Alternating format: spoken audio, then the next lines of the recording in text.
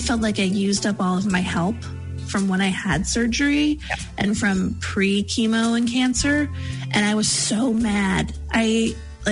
My biggest pet peeve is asking for help. Mm-hmm. It always has been. And I know that stems from, like, I had a lot of learning disabilities when I was younger. And, like, I appreciate it now being a grown-up and understanding it, that help was, like, forced upon me scholastically.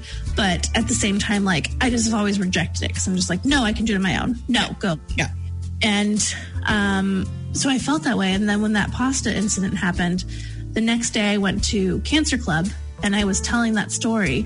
And this guy he comes through like maybe once a year. And he survived childhood cancer. And so, you know, he's pretty detached from it as much as a cancer survivor can be. And he just looked me dead in the eyes and he said, "You will not survive without help." Yeah. And I was just like, ugh. I was so mad to hear someone say the thing that I feared the most. Yeah. And I mentioned something about my cat litter box, and he's like, "I will come over and clean your cat litter box." Like, he's basically a stranger. And I was like, "No, it's fine. It's fine." But he's like, "You will not survive without help." And it just stuck with me. And from that point on, I had to have someone with me every weekend. Kia ora and welcome back to The C Word, the podcast for cancer-free people. I'm your host, Helen King. If you like what you hear today, please subscribe on iTunes and Spotify or come say hi on Facebook and Instagram. Before I kick off the show today, I want to give a little plug to a fundraiser that is going on. So the lovely women at Touched by Pink, who are 3 breast cancer survivors who launched this amazing undergarment shop for people who have gone through mastectomies and that sort of thing. And they are fundraising at the moment for a young woman in Wellington here in New Zealand who has a very aggressive type of breast cancer and needs some very expensive treatment. So I've chucked the link up on the Facebook page. Raffle tickets are just $5 each, and you go in the draw to win a bra or top and matching underwear. Please go check it out and give it some love. Buy those tickets so the lovely woman at Touched by Pink can give a donation. Today's episode is with a woman that I met in 2018 when I signed up to do an online course with an amazing woman I had been following on Instagram. Now, I was terrible at keeping up with the coursework, probably because I was still in active treatment for chemo. But I met some amazing people that I have kept in touch with, which, in my opinion, was just as valuable. Claire Doody was one of those people. She is a Portland-based fashion designer and followed a similar cancer path as I did. She was 34 when she was diagnosed with pancreatic cancer. November is Pancreatic Cancer Awareness Month, so I thought it was only fitting to do an episode with Claire. Pancreatic cancer is often caught too late, so the stats aren't great for outcomes.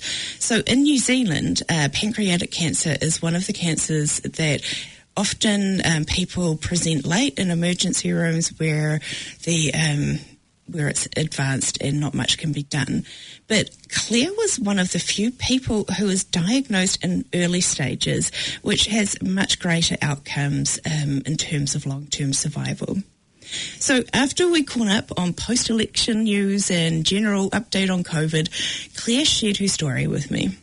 Now, she had actually been having issues with her pancreas in the years leading up to her diagnosis. After a cyst cut off blood supply to her spleen, she had surgery. The first tests came back negative for cancer, but her doctor asked for a second opinion just to be on the safe side.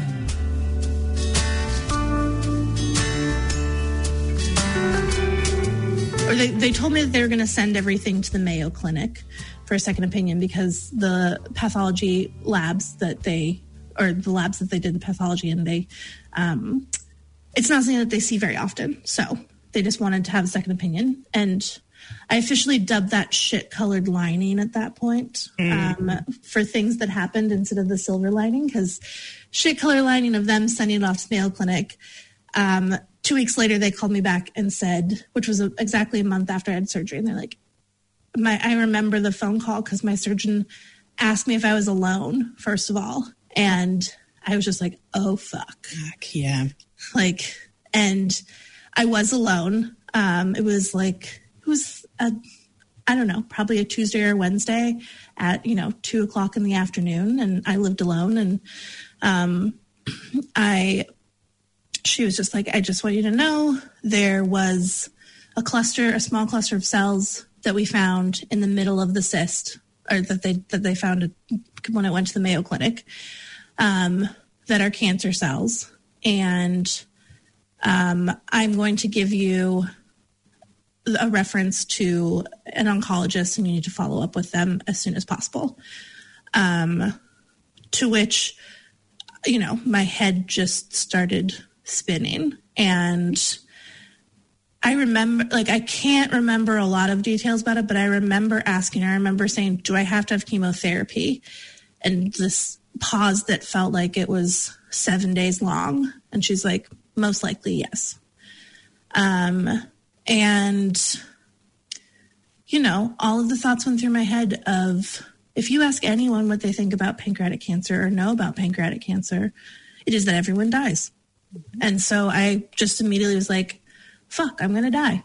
And I somehow managed to text my best friend that this was happening. And then I was able to text my partner, and my best friend lives very close. And so he came over very quickly and stayed until my partner got here. And then I called my parents, and my doctor was trying to get me in as quickly as possible. And it basically was okay, the next day I'm going to see an oncologist. And so then it was one of those other things of it being so blurry. And so I can remember certain things. I can remember waking up, and because I'm a clothing designer for my job, clothing is, a form of art for me, and something that I definitely I put a lot of thought into. And for me, it's a way to express myself. And so I remember waking up and just being like, what the fuck do you wear when you might be told you have cancer? Yeah. And I decided it was something sparkly. Yeah. Yeah. I was like, a shiny silver dress. That is what you wear when you might be told, when you're going to be. I was already told I had cancer cells, and, it seemed inevitable at that point. I was going to be told I had cancer. And so my parents came down from Seattle, and my partner went with me, and we all went to the appointment. And I basically, I can't remember a lot of details, but one thing I remember is him, my oncologist, on the paper, on the table, drawing out different statistics of survival rates of people who not necessarily different stages, but different things of oh, well, I only had to have about a seventh of my pancreas removed, and the cyst and my spleen. But there's other people that have to have a procedure called the Whipple procedure, which is a much more invasive surgery to the pancreas. And so, he kind of discussed different potentials, but what I just kept hearing was anytime he would be discussing, lifespans, it was numbers of months. It was, this, doing this form of treatment or not doing this treatment, 48 months, 22 months, 60 months, 12 months. And it just was you're saying months. And at the time I was 34, no, months is not an option. But at the same time, unfortunately, with pancreatic cancer, it is something that they don't find early. And thankfully they found I had, we all have our very long formal cancer names, which I was stage T1A N0 M0 pancreatic cancer.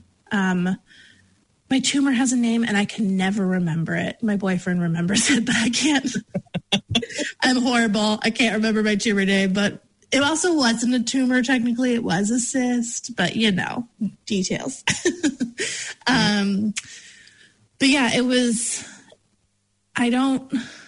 that day was just such a blur again. I remember getting back to my house and telling my boyfriend at the end of all of it, which is just kind of hilarious. I just looked him. I got divorced. It was a very nasty divorce.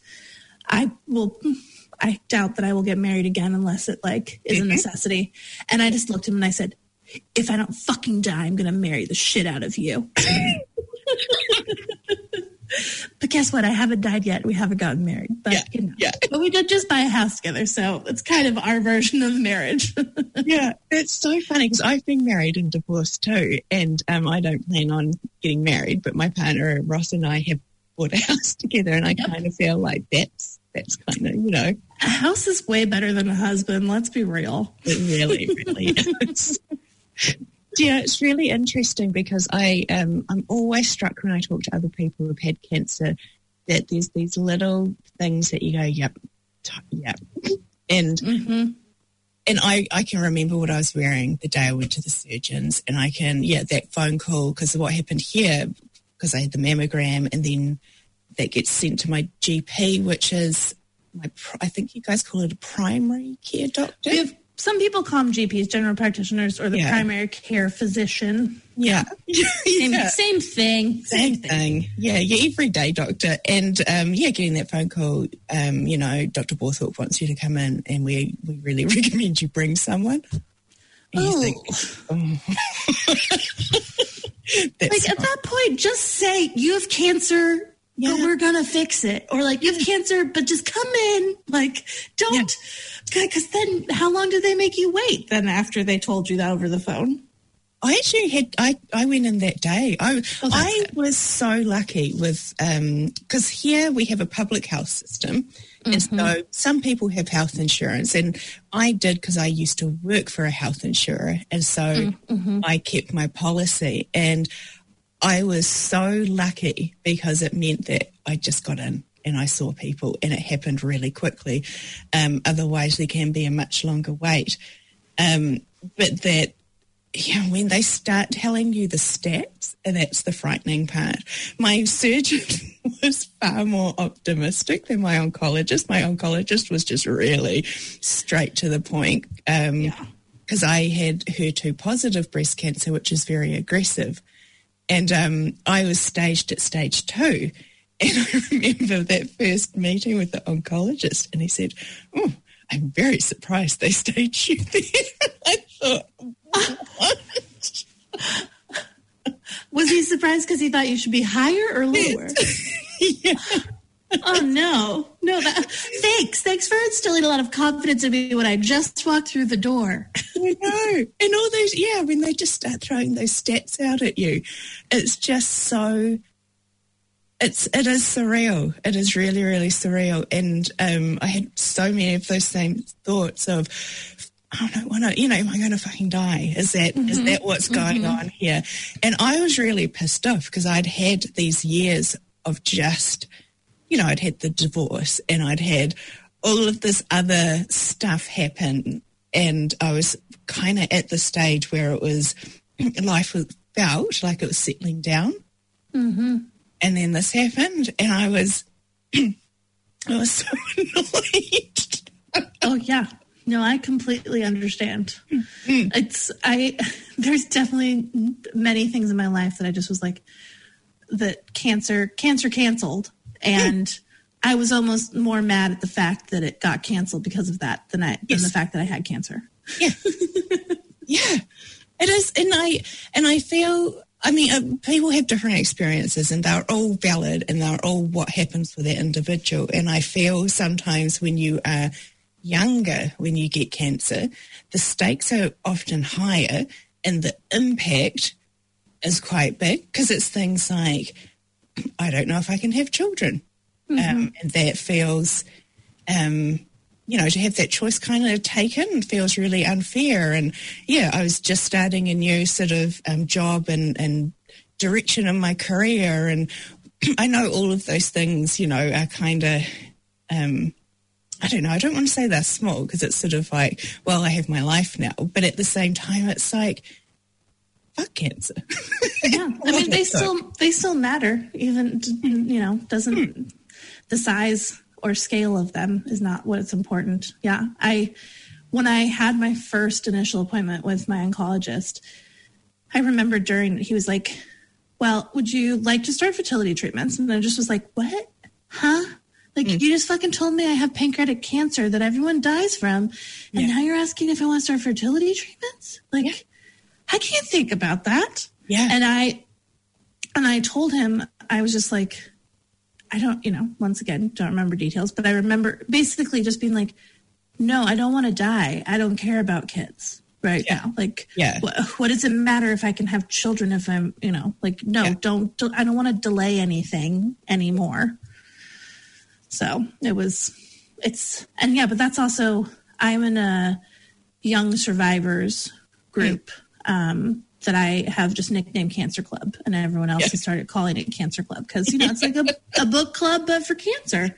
Yeah. And we talk about that a lot. Like, thankfully, there are people in there of childbearing years, and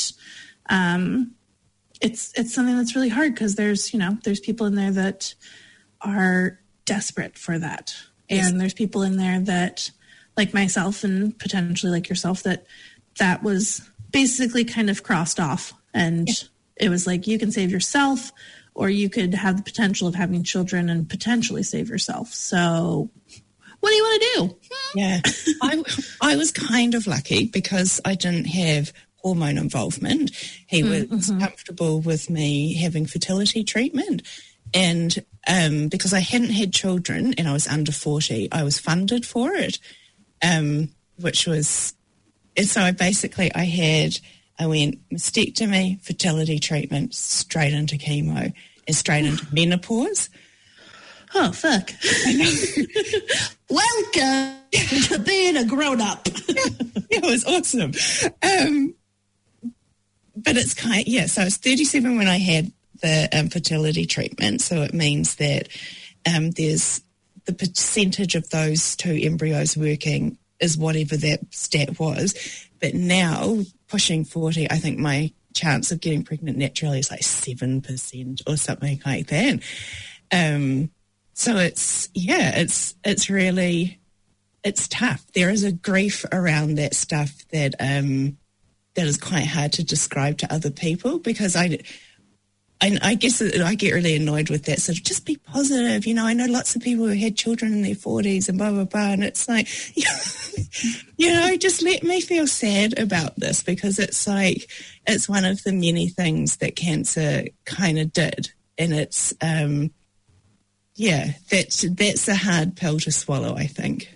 Oh, yeah, it definitely is. It was something that, it was interesting for me because it was like a multi-step process for me with the whole children aspect, that when I got divorced, I always was going to have kids. I was a nanny for like 10 years. I loved children. It was, not a question. And then I got divorced and I like shut it down. I was like, hell no, never going to have children. Why would I want to be attached to someone for 18 years when they're a monster? Like, no. Yeah.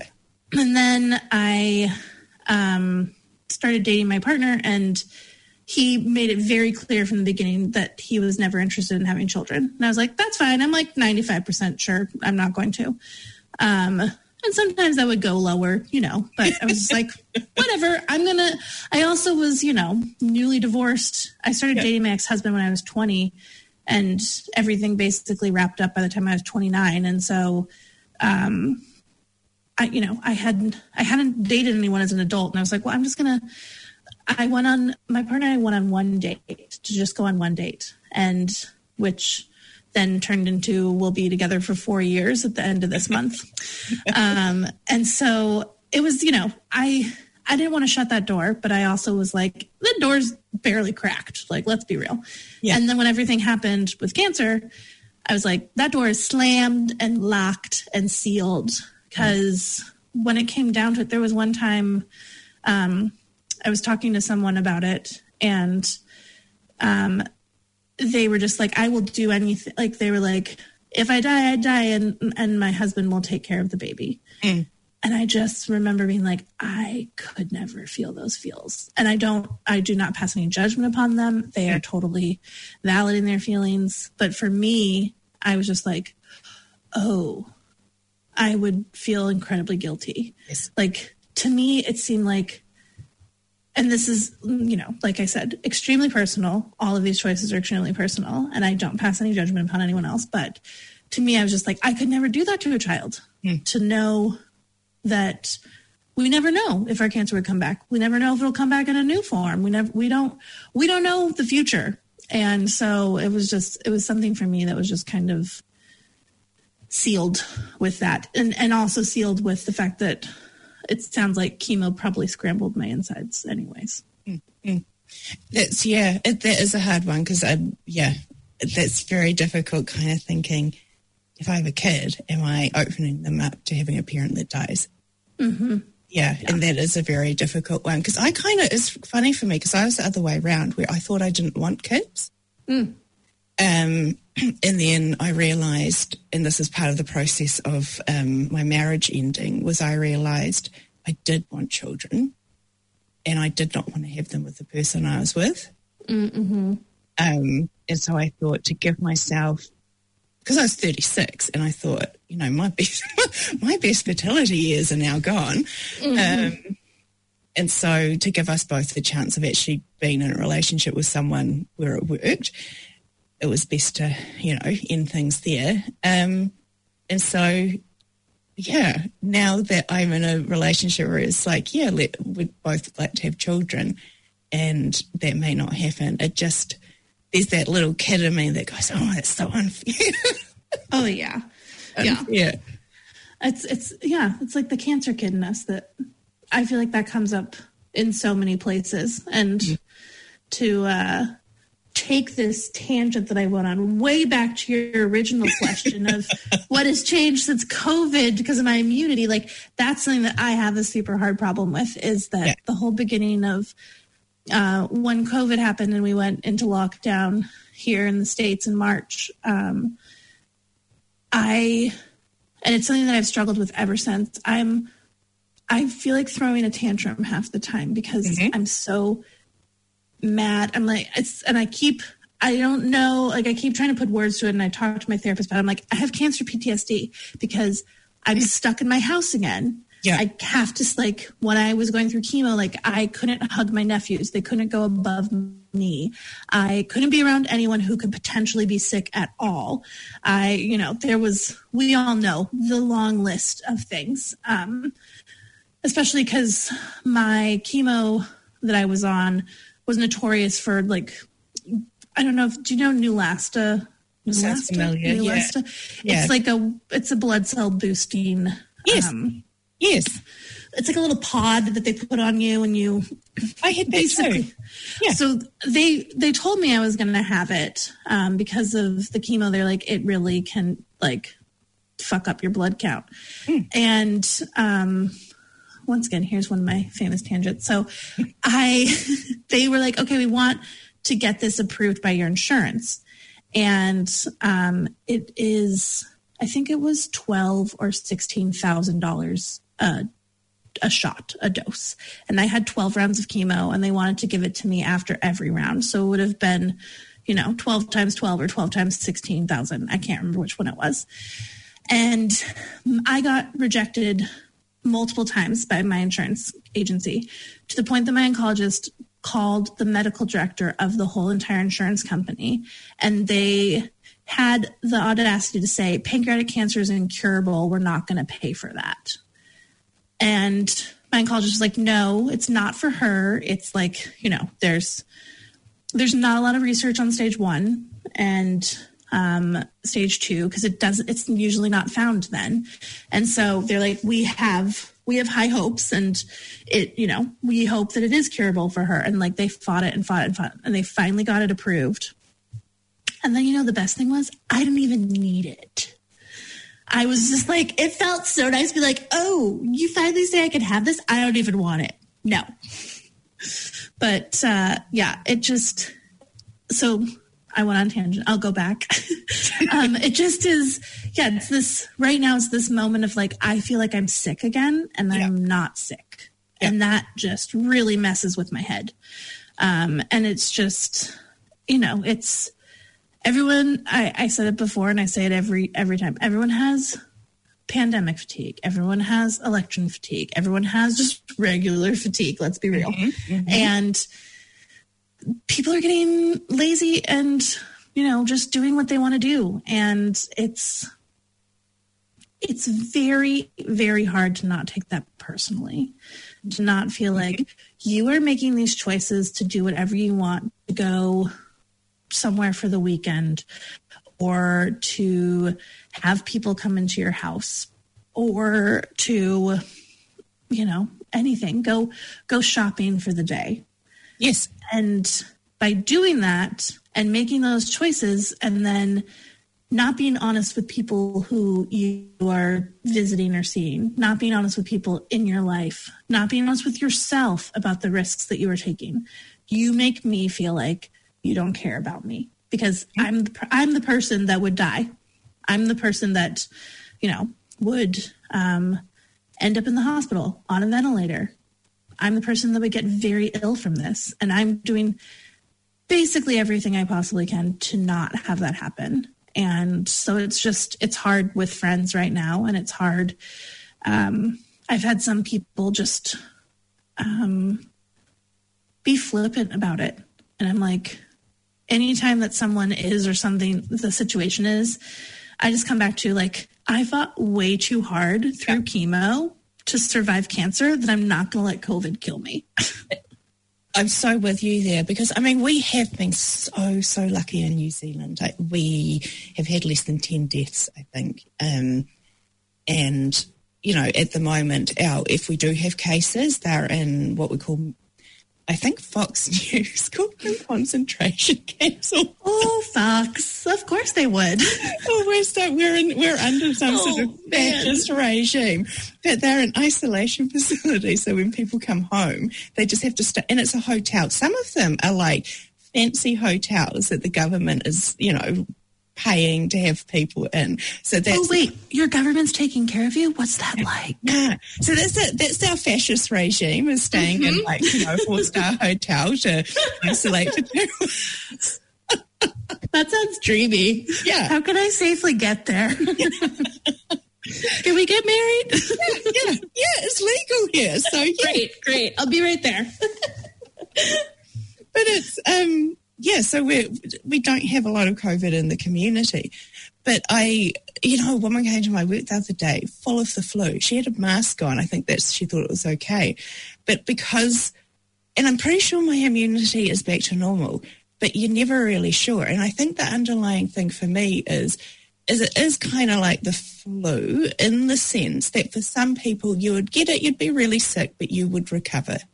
For other people, for whatever reason, they can die from it. And yeah, exactly. And, it could be our parents because they're older or vulnerable. Or you hear about people who are young and really fit and they get it and die. And I kind of think, you are selfish if you are taking that for granted and just thinking, oh, I want to go and see my friends.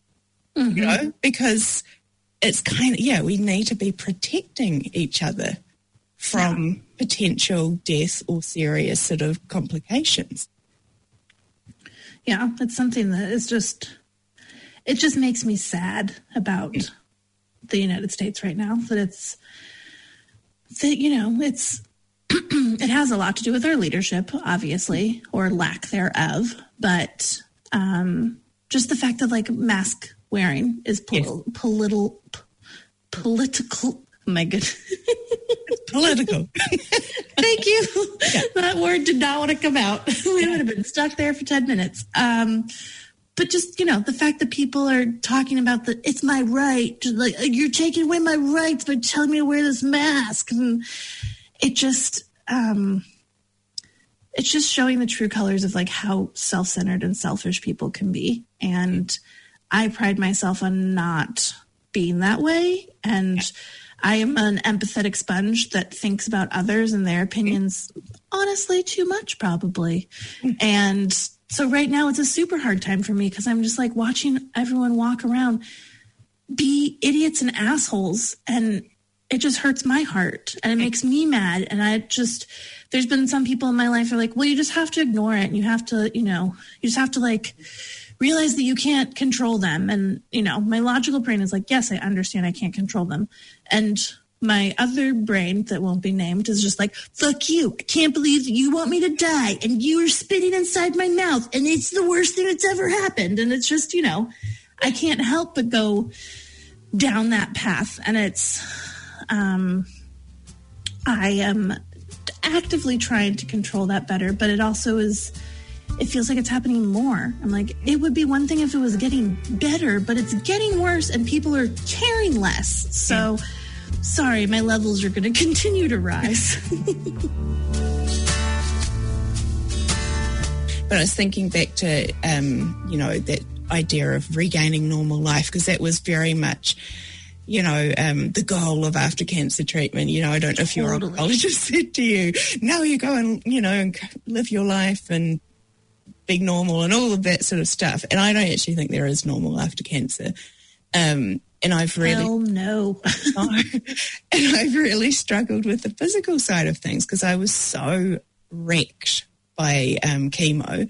Mm-hmm. And I used to be a person that would be, training at the gym 3-4 times a week and hiking on the weekends, all of that stuff. And I cannot do that anymore. And I have no idea anymore how I did that and worked a full-time job and all of that stuff. And it just occurred to me as we were talking, thinking, maybe that wasn't normal. Maybe that was not how you're meant to live. Maybe going for a nice walk around the block with the dog is how enough. Yeah.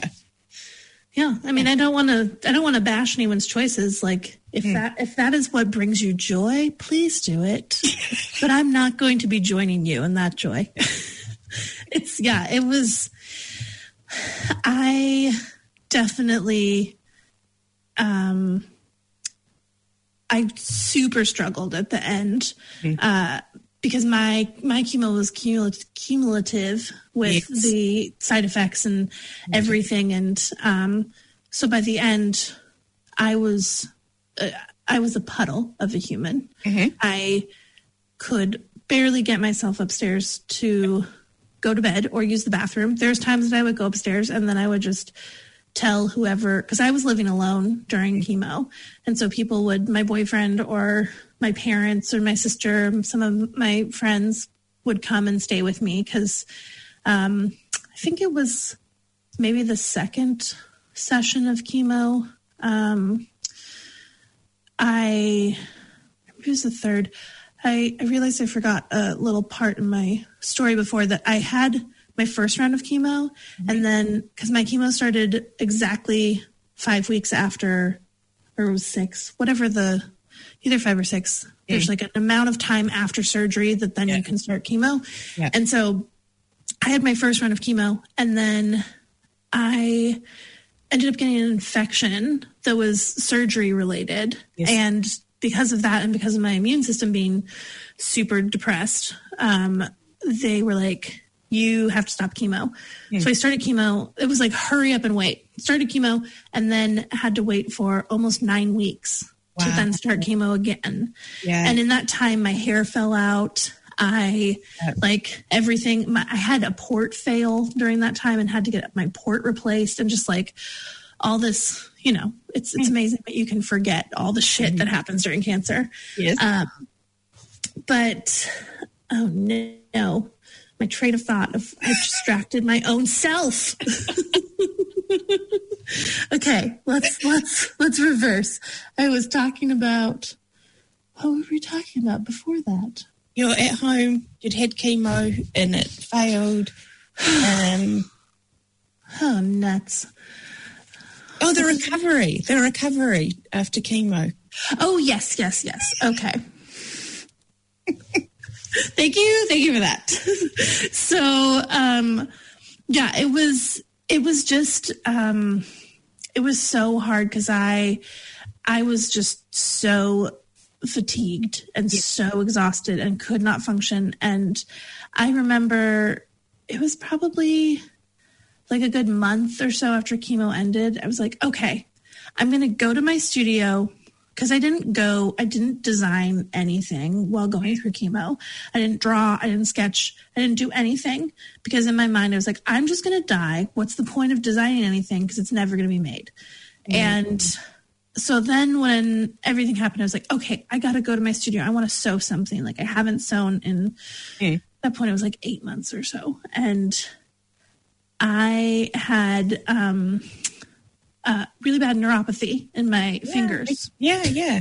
And it took me 10 minutes to thread my needle on my machine.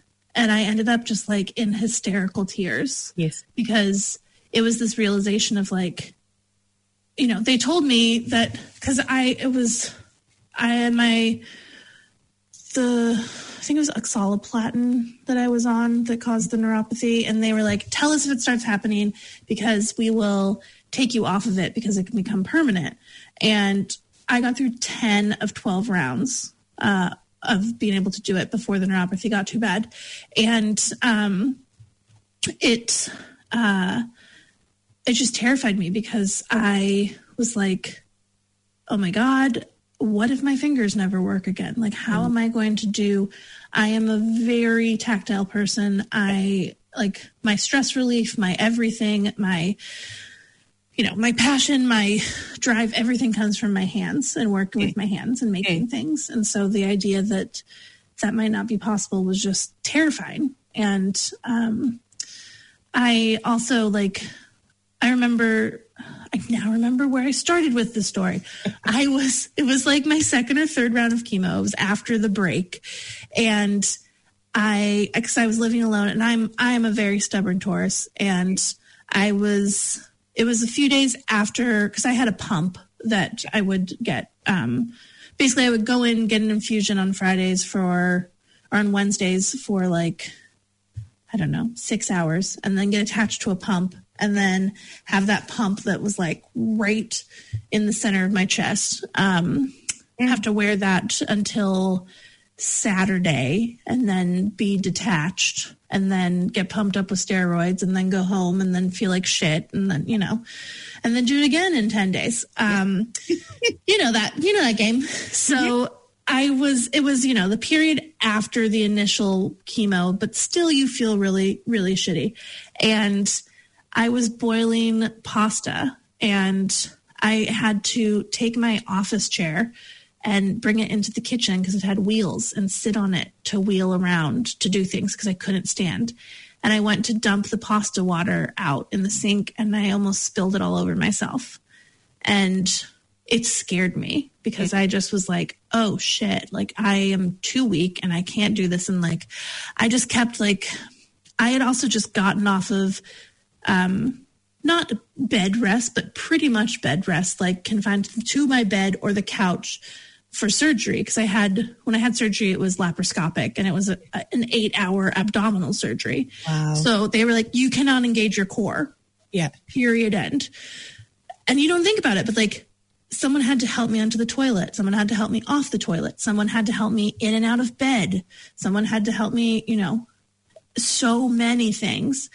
And I'd had a month of that extreme rest, and then chemo started. And so it was this feeling of I already felt like I used up all of my help from when I had surgery and from pre-chemo and cancer. And I was so mad. My biggest pet peeve is asking for help. Mm-hmm. It always has been. And I know that stems from I had a lot of learning disabilities when I was younger, and I appreciate it now, being a grown up and understanding it, that help was forced upon me scholastically. But at the same time, I just have always rejected it, because I'm just no, I can do it on my own. No, go. Yeah. And so I felt that way. And then when that pasta incident happened, the next day I went to Cancer Club, and I was telling that story. And this guy he comes through maybe once a year, and he survived childhood cancer. And so, he's pretty detached from it, as much as a cancer survivor will it can be. And he just looked me dead in the eyes and he said, "You will not survive without help." Yeah. And I was just like, ugh. I was so mad to hear someone say the thing that I feared the most. Yeah. And I was talking about, I like mentioned something about my cat litter box, and he's like, "I will come over and clean your cat litter box." Like, he's basically a stranger. And I was like, "No, it's fine. It's fine." But he's like, "You will not survive without help." And it just stuck with me. And from that point on, I had to have someone with me every weekend. Because the way that my chemo lined up, it was the weekends and like Monday, Tuesday, Wednesday that I felt the worst. Yeah. And, you know, it was necessary because by the end of it, like, I couldn't go and make myself a meal. I couldn't stand for that long. I've always been a fat person, and I am a person who believes in body positivity and body neutrality, and do not weigh myself because scales don't tell you your worth. No. Do you hear that, people? I hope you do. But I lost, I think it was like 70 pounds during chemo. And honestly, I think that there's so many factors and reasons why I survived and why I'm okay. But I think that had something to do with it, that my body was able to do that. Like, there are people that, you know, if you're 150 pounds, your body can't lose 70 pounds. Like, and not saying that their bodies need to lose that, but like, there's so many people that become so dangerously frail and thin, and their bodies can't handle it. And I had some extra padding, and it helped me out in the end. I sometimes wonder whether it was the same for me, because I've been a bigger woman, since from 18 onwards, really. And they nuked me during chemo. And I never got, what's it, when your blood, neuropenic? Oh, you know what I mean. Oh, yeah. I think it's I can't. There's too many words. We're not doctors. We don't have to remember all of them. Just 63% of them. Exactly. So I never. Neutropenic. Now it's going to Sorry, didn't mean to. No, that's all right. We're going to have to look it up. But my bloods were normal the entire time, and he gave me the most chemotherapy that he could. And after my first round, because I had AC chemo and the Dr. Rubison, and I coped with it quite well in the first round. And he said, "I want you to seriously consider dropping that down to fortnightly." It's like, really? But and I really do think that, like, my body, even though it was bigger, it coped remarkably well with the amount of poison they put to me. I was told that by numerous people. I had an amazing this woman when everything started, and I started because when it all started before it became cancer, I had a lot of body pain because of the cyst, and I didn't realize, and because like the thing with my shoulder actually is referred nerve pain from your diaphragm, and it was pushing on my diaphragm, so it was causing pain in my shoulders. Like, I had this amazing my brain just wanted to say anthropologist. Nope, she's not. She's an acupuncturist. Yeah. And I was super thankful because she had actually previously worked at an oncology center. And so she knew she was the only thing that would help me when I was nauseous from chemo. And I could go in there and immediately I would not be nauseous anymore. It was literally flipping a light switch. And you know, I would assume that you probably I had like 4 or 5 different drugs that were supposed to combat, nausea, which they did. They took the edge off. Thank God for the melty ones under your tongue. They tasted like berry. They're disgusting. But like, I am a puker normally in life. And so during chemo, it was rough. And yeah, those were like the only things that there was times. Yes. I would literally like yell to whoever was here. And I was like, I need a pill. Because I was just like, I'm going to otherwise projectile vomit onto the carpet. But yeah, it was, she was always surprised by like how well I was doing, coping with it and doing with it. And it was, I like how I'm telling this story, and little things just keep coming back to me that like I honestly haven't thought about since it happened. That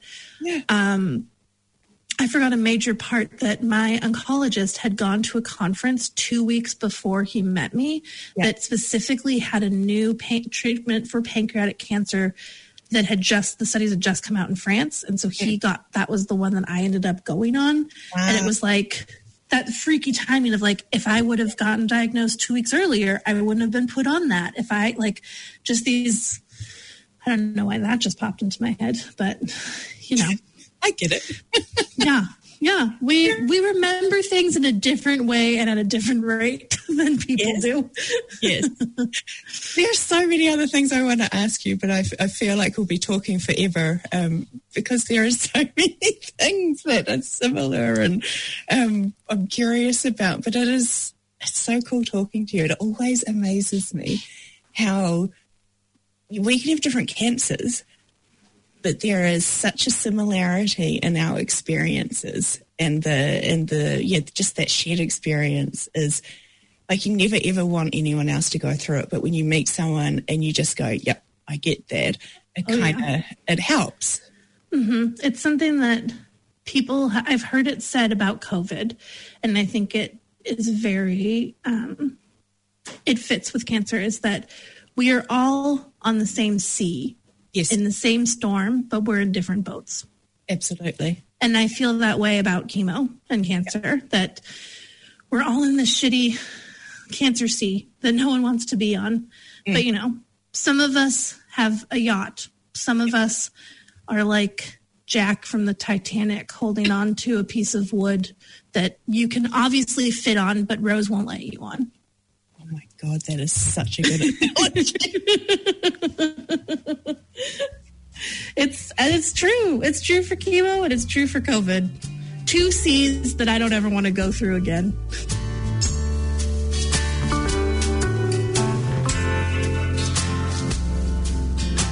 Thanks so much for joining me today. The C Word airs every Sunday on Auckland's Planet FM 104.6 FM or online at www.planetaudio.org.nz/The C Word. Thanks for joining me, and I'll see you next time.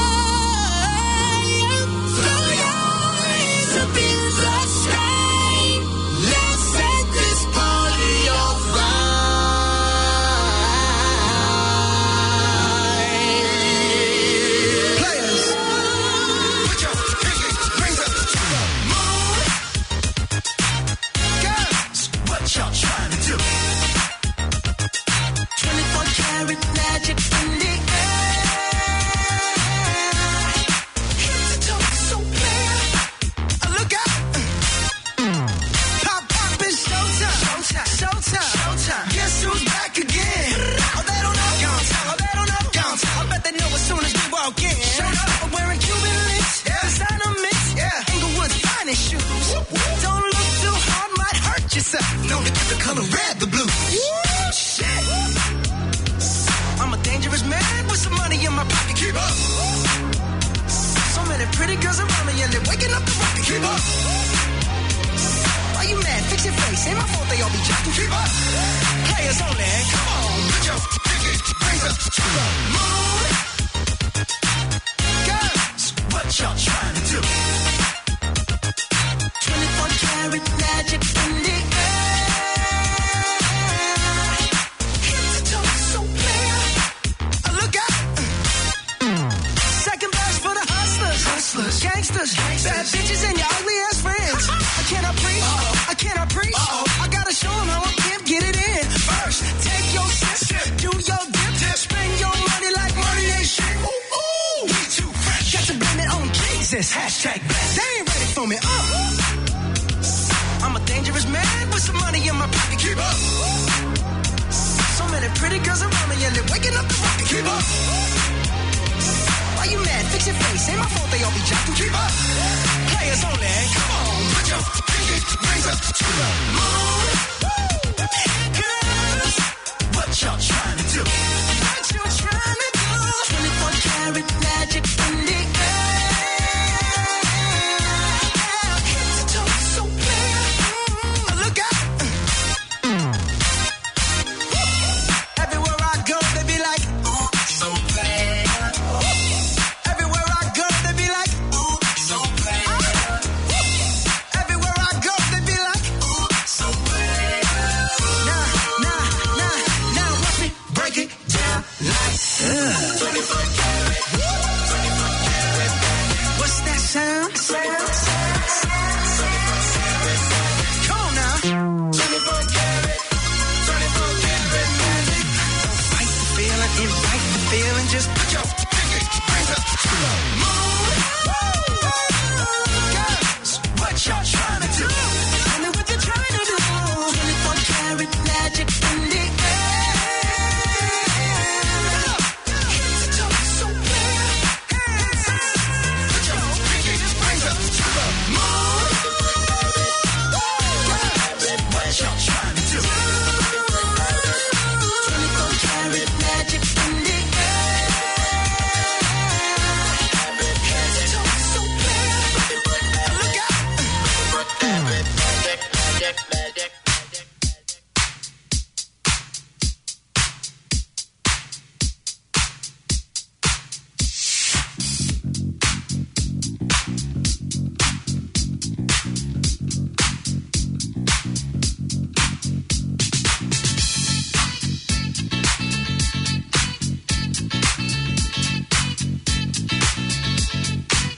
Last night a DJ saved my life.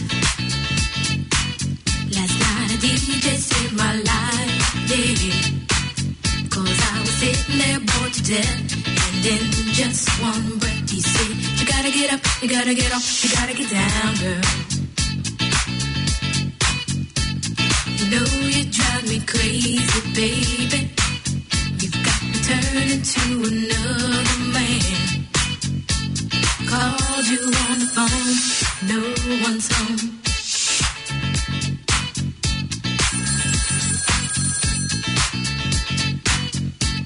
Baby, why leave me all alone? And if it wasn't for the music, I don't know what I'd do. Yeah.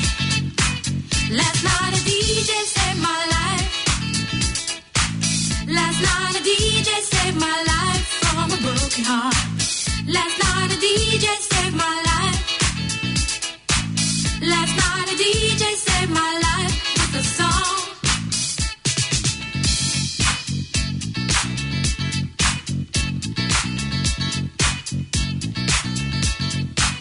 You know I hopped into my car, didn't get very far, no. Before I had you on my mind, why be so unkind? You've got your women all around this town.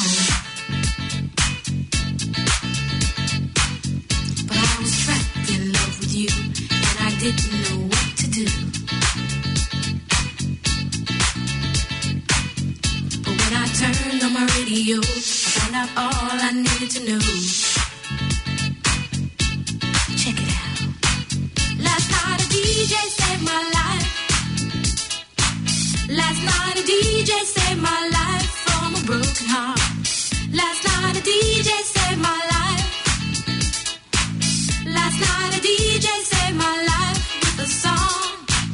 Last night a DJ saved my life. Last night a DJ saved my life from a broken heart. Last night a DJ saved my life. Last night a DJ saved my life with a song. Hey, listen up to your local DJ. You better hear what he's got to say.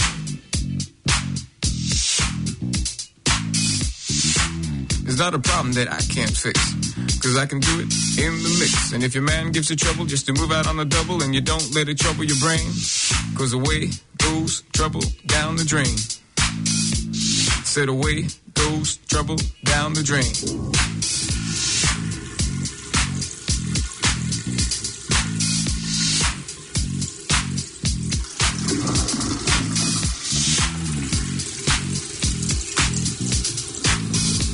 Well, all right.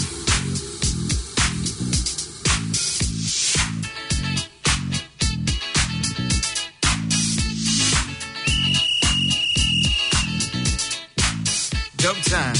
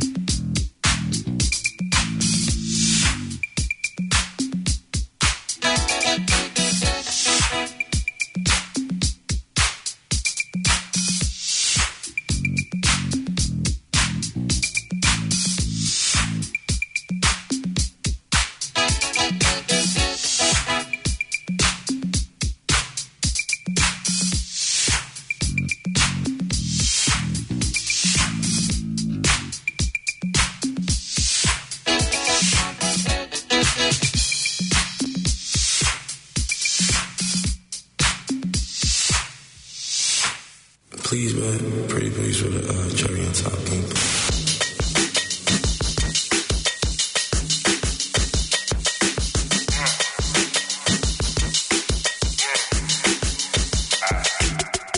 The weather cold, the weather so chill, chilly, willy, penguin feather road. 'Cause I'm sipping pro, yeah, that meth is pro.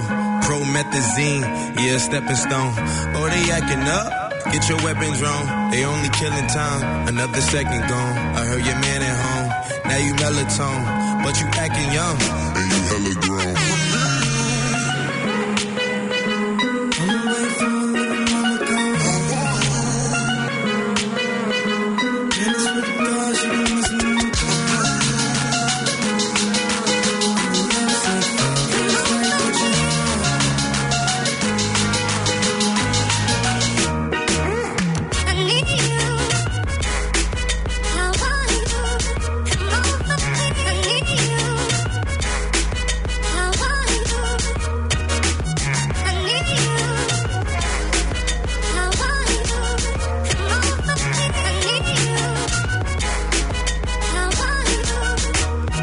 Okay, she giving me love, but it fucking my energy up. Every time it's finna be summer, only got the memories of us. And now we industry lovers, they making enemies of us. I mean, sometimes we in public, they drain this energy from us.